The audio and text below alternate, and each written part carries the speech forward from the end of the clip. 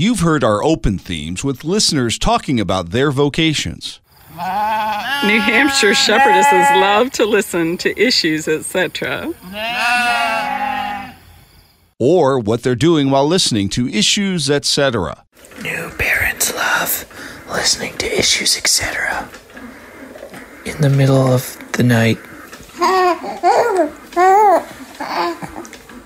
We're looking for more of these elements to include in our open themes.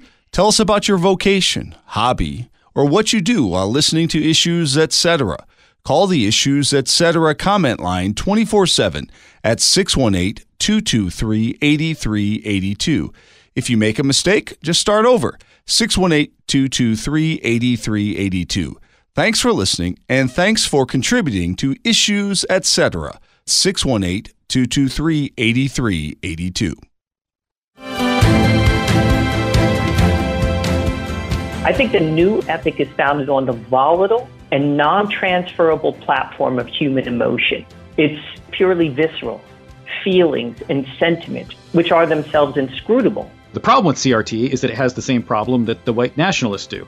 Just define everybody by their race and not who they are as an individual, where you have the white nationalists doing this and you have the critical race theorists doing this. They're just doing it in different directions.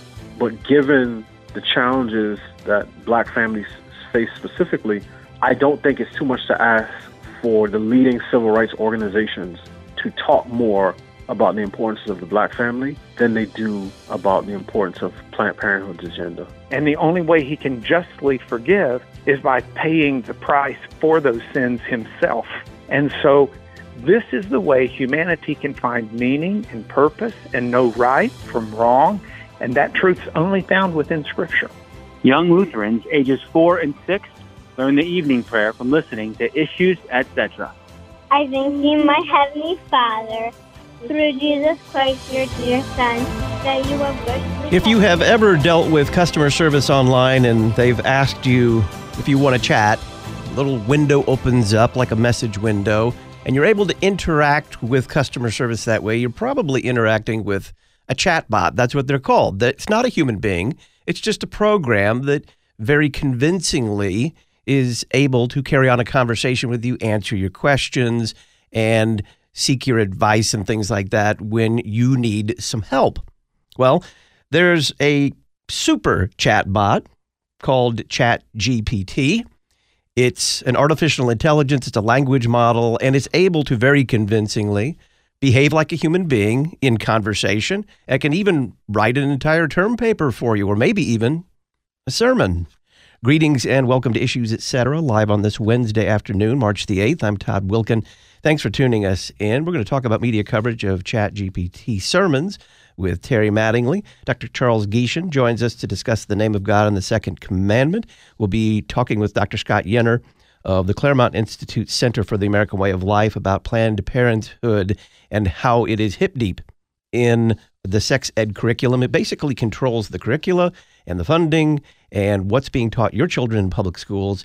And then William Estrada, president of Parental Rights Foundation, joins us to discuss parental rights legislation in the U.S. Congress. Terry Mattingly is senior fellow at the Overby Center for Southern Journalism and Politics at the University of Mississippi. He's founder and editor of Get Religion and author of the weekly On Religion column for the Universal Syndicate and the book Pop Goes Religion. Terry, welcome back. Glad to be here. Everybody's talking about ChatGPT. Does this demonstrate what it takes for journalists to be interested in and to write about preaching? Well, on one level it does, but I think what would be interesting for our listeners to think about is how this illustrates a principle kind of in religion news that you and I have talked about all the time. I've been writing about religion for a couple of decades, getting close to a half century at some point, but I am sincerely interested in religion itself and interested in worship and hymnody and religious language. And I've tried many times to convince my editors that stories about worship always draw a lot of attention from readers because a lot of readers care about these things. So the subject of preaching, once again, gives us an example of this kind of religion may not be interesting, but religion and. We talked about the other day about revival at Asbury and said it would get coverage when people were able to figure out that it was a revival and a young generation of anxiety people. Religion and, sure enough, someone found, an LGBTQ angle to the revival at Asbury. In other words, religion and something else. Well, to some degree, in this case, we're talking about preaching and is the best way to think about this.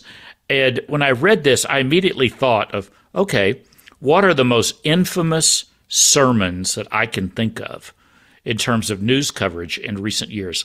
Let me name one or two of them for you, and I'll bet you remember them.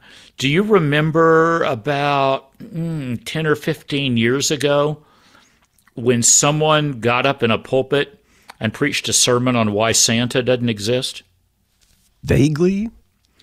Well, take my word on it. Maybe you're too young, but it made headlines. That story went everywhere. The bishop called up and disciplined the priest and the whole bit, and it was quite a deal. Most recently, we also had something. I wrote a column about this. We had a pastor in County Kerry, Ireland, you may recall, Sean Shays, preached a sermon in which he attacked the sexual revolution. And along the way, he said that several things that are in the catechism are mortal sins, and he identified some of them. He said, abortion is a mortal sin. He said there are aspects of the whole gender revolution that are leading people to mortal sins. And some people got up and walked out. The rest of the congregation gave him a standing ovation. And sure enough, the bishop disciplined him, potentially silenced him. The whole story kind of vanished. But it made big news in the United Kingdom and even drew a lot of coverage on this side of the Atlantic. So what made that sermon news, of course, was that it came up with a controversial issue. Meanwhile, here in Tennessee, I don't want to mention the guy's name because, trust me, he gets enough publicity on his own. We've got a preacher outside Nashville that it seems like almost every time he gets in the pulpit, he's attracting national attention because he keeps preaching over and over about why God loves Donald Trump and why the January 6th attack on the Capitol was not what it appeared to be, and et cetera, et cetera. I think he's got a movie coming out soon. And clearly that's preaching plus politics, or preaching plus Santa Claus is dead, or some controversial subject, preaching plus something the Catholic Church still insists on believing and we wish they wouldn't. All of that's pretty obvious. What I actually think this controversy gets us close to is just kind of, sometimes people just love to write about churchy things that get mixed up with something trendy, or trendy controversial as well. This leads us to a serious subject that I think kind of is on the verge of this chat box thing. And that is, I have seen some very good reporting in recent years, and these controversies pop up in real life from time to time, on the subject of preaching and plagiarism.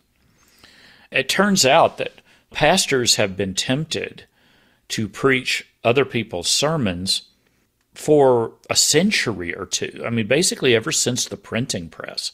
As soon as you had copies of sermons going around, you've had someone who was tempted to get up in a pulpit and just simply read somebody else's sermon, or read parts of the sermon and then riff on it, but not let the congregation know that you're using somebody else's work. When I taught at Denver Theological Seminary, I was constantly trying to get pastors to think about what would happen if they went into the pulpit and kind of debated something that was happening in popular culture or in the media, if they took kind of a case study of something, everything from Star Trek to The Truth Is Out There, science fiction, TV shows and stuff like that, and get in the pulpit and read some of the dialogue and tell your congregation, now I'm going to read you a page of this script. I'm going to read you some quotes from The Matrix, and I want you to see if these sound familiar when I read you some material, say, from a Gnostic gospel or from some other things. So, to some degree, the subject of pastors clearly attributing where they're getting some of their material is, I think, a perfectly valid subject. And now along comes that story on steroids, which is the whole idea of a pastor asking ChatGPT to write them a sermon and then daring to read it, which is not the same thing as saying something that I could see myself teaching in a seminary, which is getting up in a pulpit and saying, if you really want to know what our world thinks about our beliefs on so-and-so, I asked ChatGPT to tell me, to write me a sermon on why abortion is a mortal sin. And this is what it came back with and what it refused to discuss and what it told me that it was not allowed to discuss. In other words, you could use ChatGPT as kind of a quick window into the soul of cyberspace. And I think that's valid. But this story that hit the Associated Press, and when something runs in the Associated Press, it goes everywhere. This was a story just simply about what can these things do and what can they not do. So what did you think was the strongest point of the AP story? To some degree, the whole idea that if a sermon was written by a computer, the sermon wouldn't have a soul. And I think that's safe to say. I think that's pretty predictable as a point, but it's still valid. However, in different preaching traditions, what constitutes a soul? I mean, can you imagine ChatGPT coming up with something that would sound authentic coming from the pulpit of a Church of God in Christ Pentecostal black church? I'd love to see a request for a sermon in that style and see what in the world it came up with. Like I just said, I think the story could have done more to deal with controversial topics and how ChatGPT may or may not deal with it. But it had some great material in it. I absolutely loved the section. In fact, this is interesting because before I saw it in the Associated Press story, I ran into the actual online piece that was referenced in the AP story, and that was where a New Testament scholar and a man who's a managing editor of a website called Mockingbird, he asked ChatGPT to write his Christmas sermon for him. And what made this a wonderful example is the instructions he gave. You'll love this because he kind of punched, buttons for a lot of our listeners. Here was his instructions. Write a Christmas sermon based on Luke's birth narrative with quotations from Karl Barth, Martin Luther, Irenaeus of Lyon, and Barack Obama. Now, that last one was where it really jumped into, like, how good a job would the computer come up with attempting to link those things? I think our listeners would appreciate knowing a little bit of what that sounds like. I mean, Martin Luther, the great reformer, wrote that the incarnation of Jesus was a miracle of miracles, a wondrous work that reveals the love and grace of God. Through the incarnation, God chose to dwell among us, to share in our humanity and redeem us from sin and death. As Luther said, the Word became flesh in order to make us partakers of the divine nature and to deliver us from the tyranny of sin and death. Now, Todd, could you see yourself saying that? Well, yes, I think I could. Yeah, like I said, but what about a few sentences later when it leaps? But the birth of Jesus was not just good news for us, it was good news for the whole world. As Barack Obama said, The birth of Jesus Christ 2,000 years ago in Bethlehem is a story that touches the hearts of people of all faiths. It's a story of hope and a new beginning. It's a story of a young woman, Mary, who was told that she would bear the Son of God and who responded with courage and faith. Now, when I read that out loud, I hear one or two phrases go by that besides just the fact that you're going to quote Barack Obama, that I could kind of assume that in a lot of conservative pulpits, it's certainly true that the birth of Jesus Christ touches people in a lot of faiths, if you're including Islam as one of those faiths. But I think if someone tried to get up in an Orthodox synagogue and preach a sermon on Jesus Christ as Messiah, that would probably not go over well. But my point here is the computer was attempting to find a way to find links. And I would assume the program tells people sort of what they want to hear and puts as positive a spin on things as possible. And that's what really intrigues me, is what would happen if you asked the computer to preach on a controversial subject. And at that point, would you find the limitations of what its programmers would be willing to say or not willing to say? Did it address any concerns about the fact that inevitably, as this becomes more a part of our lives, there will be preachers who may not have the chat program write their whole sermon for them, but at least get them started or maybe give them the basic outline that they can embellish with their own stuff? Yeah, to me, and I'm thinking about this as a journalism professor who can imagine what might happen in a reporting class where people ask ChatGPT to find them some quotes from different people to include in a story. And should you mention that these were quotations, the quotations may be perfectly valid. It might even be valid to ask the chat box to do that, which points you to the full texts of things people have said, which may not be all that current now that I think about it, but it's probably not necessary to mention, oh, by the way, I asked a computer to look these things up for me. That's not that different from what we do all the time with a search engine. But things really begin to cross over into plagiarism when you're not just looking up quotes, you're reading out loud some of the explanations of the quotes or some of the explanations of certain issues, or I would argue on controversial topics, when you just assume that the computer gave you everything that you need to know. That Mockingbird piece, the guy mentioned, he said, I have to admit this Christmas sermon was better than some I have heard people give.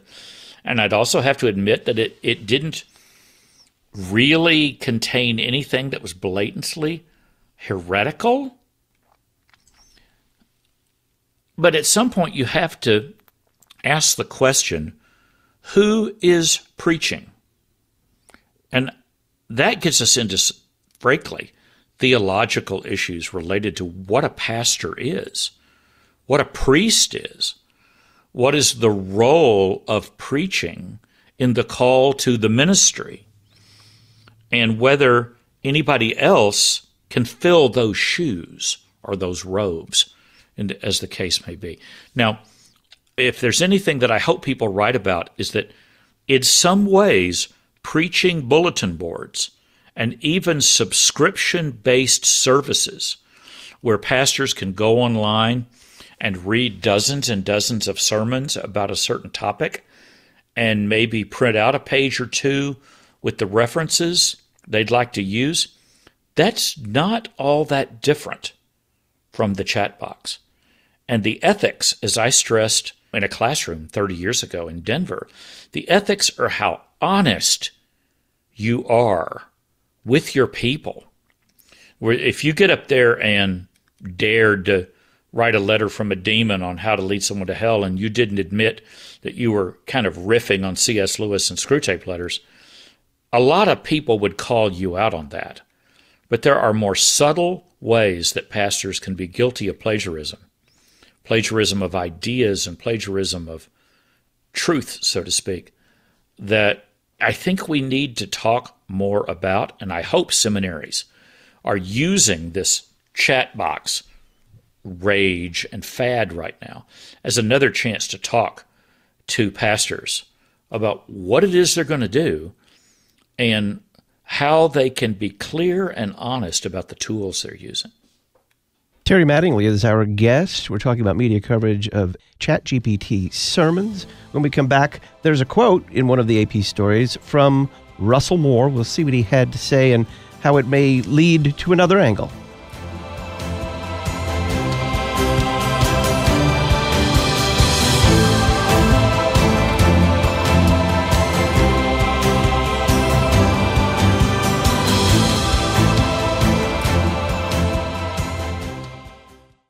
Church music directors can find a new community at Prelude to Postlude, the CPH Music blog. Learn helpful tips for managing music ministry and involving members, and meet the composers of some of your favorite new pieces. Plus, find suggestions of music to use for special services, and preview some of our newest works with free samples you can use at your church. Visit us at preludetopostlude.org. Making disciples for life. Across the nation, students are back in school in over 1,800 schools serving children in early childhood through high school. Students are thriving in programs of excellence in a safe, caring Christian environment taught by dedicated teachers. To find a school in your community, visit lcms.org/schools. Connect today for information about a Lutheran school for the children in your family at lcms.org/schools. Solid, serious, substantive. You're listening to Issues, Etc. Not everyone is comfortable with new technology. Dial A Podcast gives all generations of your congregation an easy way to hear your sermons, or even devotionals and Bible studies. Once you've completed a simple one-time setup, we take care of the rest. All your congregants have to do is dial the number from any phone to listen to your latest podcast, all at no additional cost to them. Dial A Podcast. Extend the reach of your sermons. Get started at dialapodcast.com now. Memoria Press is a family-run publisher of classical Christian education materials for homeschools and private schools. Every page of the Memoria Press curriculum leads students to a mastery of content, an understanding of the classical heritage of the Christian West, and an appreciation of truth, goodness, and beauty. If you're interested in learning more, visit memoriapress.com and use the coupon code LPR23. Memoria Press, saving Western civilization one student at a time. memoriapress.com.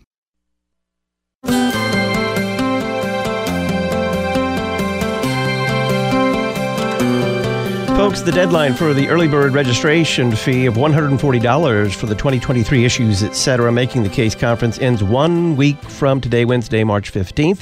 The registration fee includes 3 meals. Attendance is limited to 500.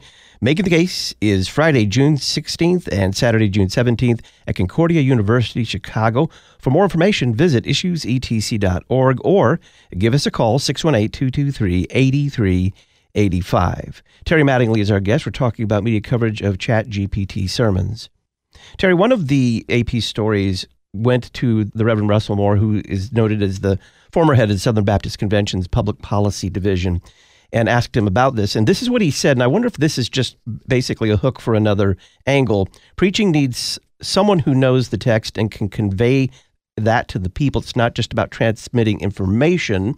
When we listen to the Word of God preached, we are not hearing just a word about God, but a word from God. That seems to raise the question of, and maybe it's a little too metaphysical, but it could be an angle, of whether or not ChatGPT can speak for God. Well, yeah, I would simply say that there's 2 ways to look at that. One is, does a chat box have emotion? And I mean, we sometimes forget that preaching is not just a brain up there talking. Preaching is an embodied soul, for better and for worse. And this is kind of what I was alluding to a second ago when I talked about trying to get future ministers to think about the role that preaching plays in their actual vocation and their calling. There are jokes that among Southern Baptists don't have any sacraments, but just the sacrament of preaching. As far as they're concerned, preaching is like a holy act. And it certainly can be. I would not deny that. But what you're alluding to here is, does the computer have a soul? Would a chat box sermon have a soul? You can flip that over and just simply say, would it have emotions? Would it feel concern about whether people were being led astray? Would a computer be able to look out from the pulpit and look at parents and say, this is real. You have taken vows to help raise your children. This is a calling of God. This matters. Do you think a computer would make that point? In other words, would a computer dare to speak with authority? And that's what I was kind of implying a while ago about, would it dare to speak with authority on controversial issues that might clash with the convictions of the people who wrote the program? Well, in that vein, one of our listeners actually has an answer to that question, or at least one answer to it. The listener says, I asked for a sermon on the Bible's teaching that homosexuality is a sin. I got this. It's a little lengthy, but I'll read it to you. This was ChatGPT's response. As a language model, it is not appropriate for me to provide a sermon on any particular belief or doctrine. The Bible is open to interpretation, and different people may have different understandings of its teaching. The Bible contains a number of passages that mention homosexual behavior, but the interpretation of these passages is a matter of ongoing debate and discussion among scholars and theologians. It is important to approach any religious text with humility and respect for the perspectives of others. It's also important to remember that everyone is entitled to their own beliefs and should be treated with kindness and compassion. The Bible teaches us to love our neighbors as ourselves and to treat others as you would like to be treated. This message of love and compassion should be at the forefront of our thoughts and actions toward all individuals, regardless of their sexual orientation. I don't think ChatGPT meant that to be a sermon, but it did turn out to be a sermon, didn't it? Yeah, that's exactly what I was saying. You know, the phrase, the ghost in the machine, whether there's a soul in a materialistic body.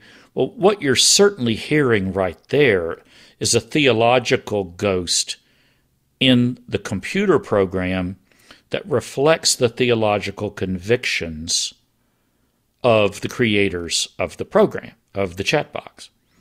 And see, I bet you couldn't say, write me a sermon for delivery to a Southern Baptist congregation that is pro-life about biblical teachings on abortion.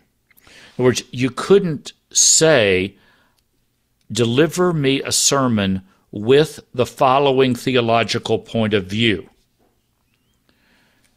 The computer's going to come back with that same approach you just heard, which is the Bible doesn't have a point of view. The Bible only has a point of view that we assign to it, kind of the biblical worldview assigned at birth, so to speak. So that's a great example of really what I was trying to get at with my discussion of the content of the program itself. But I'd like our listeners to think about one more thing, and I have an example of it. Years ago, I read an article on the impact that microphones had on the shape of American popular music. And it was a fascinating article. I mean, it implied, for example, and it took the career of Frank Sinatra, and it started off with Frank Sinatra as the singer for a big band. And he got up in front of the band, and he had to be heard over the band. And the love songs he sang then were kind of like you could picture love songs that you would sing loud, like, I'm going to love you forever, strong proclamations of conviction and emotion, shouted or sung loudly, belted out, so to speak, over a band. But when you handed Sinatra a microphone, all of a sudden he could whisper, and all of a sudden he could croon seductively. And all of a sudden, the content of the love songs that he turned into hits changed remarkably and turned into, as the old saying goes, the music to which millions of babies were conceived. What changed? Well, what changed was a technology. So I wrote an essay on the theological impact of microphones and dared to suggest that the invention of the microphone and putting a microphone on a pulpit, let alone on a lapel or on a little bitty microphone arm sticking around from your ear, where you can walk around and preach in front of a clear pulpit and wear your khakis and your floral shirt and whatever, I suggested that one of the things that people have wondered about is whatever happened to preaching on hell? Why did pastors stop preaching on hell? Well, I argued that one of the possible reasons was microphones. That all of a sudden, only certain type of preachers wanted to hold a microphone and scream about hell. Whereas before that, pastors standing in pulpits without microphones kind of had to preach loud and boldly on the kinds of topics that you might preach loud and boldly about, as opposed to a pastor with a little tiny microphone clipped to his face might be more willing to talk about his personal life or how I'm feeling about this, or here's some inspirational thoughts to help get you through your tough week. He might be more willing to croon into a microphone. So I bring that up simply to say, maybe this is the thought we want to leave people with. How will this technology shape the contents of what research pastors ask it to provide for them? Whether they actually want sermon texts or whether they simply go to the chat box or the search engine and ask, get me 10 quotes about the following subject. What do we need to stop and think about the theological, moral, and even biblical biases of big tech and the role it plays in our lives and the lives of our children and schools, etc.? I think our listeners would find that sobering, to say the least. There's an old joke about preachers that, preachers maybe get lazy and they go to these, every denomination produces something like it, books of sermons. Kind of, they're meant to be outlines or templates, but sometimes preachers just get lazy and preach from them. The joke goes something like, when a parishioner finds out that the pastor's been preaching his sermons from this book, the parishioners say, well, why don't we just buy the book and skip the middleman? And I wonder if the same could be said of this kind of technology that is remarkably capable of sounding like human communication, even to the point of getting the theological points right. Well, and that's perfectly valid. But folks, how has television shaped preaching? How did radio shape preaching? As I kind of suggested, how did search engines shape preaching? I'm not sure that our seminaries and some of our denominations want to pause and think about the role that mass media plays in our lives, let alone the role that mass media might play in the temptations of exhausted and overworked pastors. But it's a real subject, and as I tried to do 30 years ago at a seminary, if you raise those questions in a seminary, it will be controversial, and it will make some people thankful that you raised those moral questions, and it will make other people very mad. To me, that just means these questions are real. If you were our hypothetical editor in the room, where would you suggest the enterprising young reporter goes next with this story? Well, the temptation is to say, at some point, we're going to have a controversy when somebody does get up and fakes large parts of sermons and gets caught.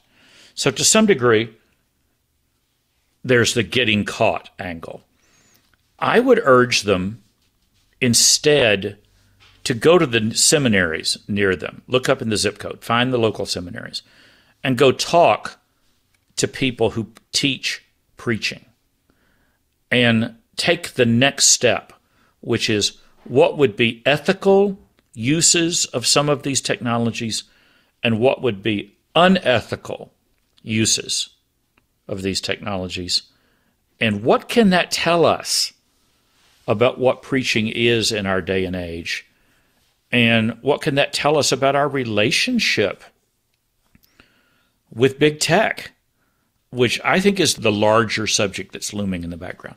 But of course you would expect me to say that because I've been trying to get seminaries to think about that for several decades now. And to my knowledge, there still isn't a single seminary in America with a required course for MDiv students in which they are asked to think about the impact of mass media on the lives of the people to which they're preaching and that they're trying to minister to. And my phrase for that has always been the separation of church and life. And we're not going to be able to run away from artificial intelligence, just like we haven't been able to run away from the internet or even run away from television. But that doesn't mean that many of our church leaders are anxious to stop and think about these things and talk about them honestly. Terry Mattingly is Senior Fellow at the Overby Center for Southern Journalism and Politics at the University of Mississippi. He's founder and editor of Get Religion. He's author of the weekly On Religion column for the Universal Syndicate and the book Pop Goes Religion. Terry, thanks. Glad to be here. After the break, we're going to be talking with Dr. Charles Geishen about the name of God and the second commandment. That name, a lot of Christians, sadly, are not familiar with God's personal name. We'll find out what it is and why they're unfamiliar next.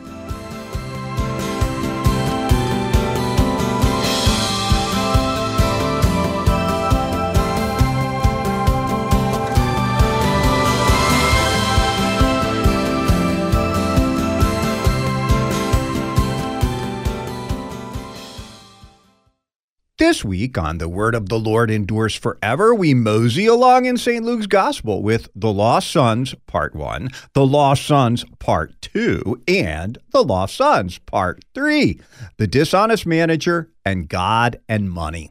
Join me, Pastor Will Whedon, for The Word of the Lord Endures Forever, your daily 15-minute verse-by-verse Bible study on demand. Listen at thewordendures.org or your favorite podcast provider.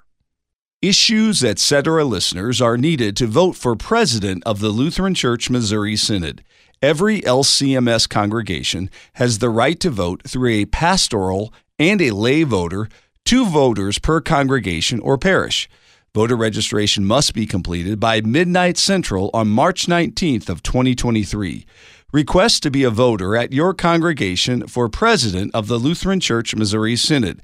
Learn more at issuesetc.org/2023 nominations. Education and edification. You're listening to Issues, Etc. Do you know the fastest growing religious group in the United States? Is it Roman Catholics? Nope. It's not Protestants either. Rather, it's those who mark none on religion's preference surveys. They don't belong to any particular denomination. They still believe in some sort of spiritual being and reality, but they don't believe and don't claim adherence to any particular religious group.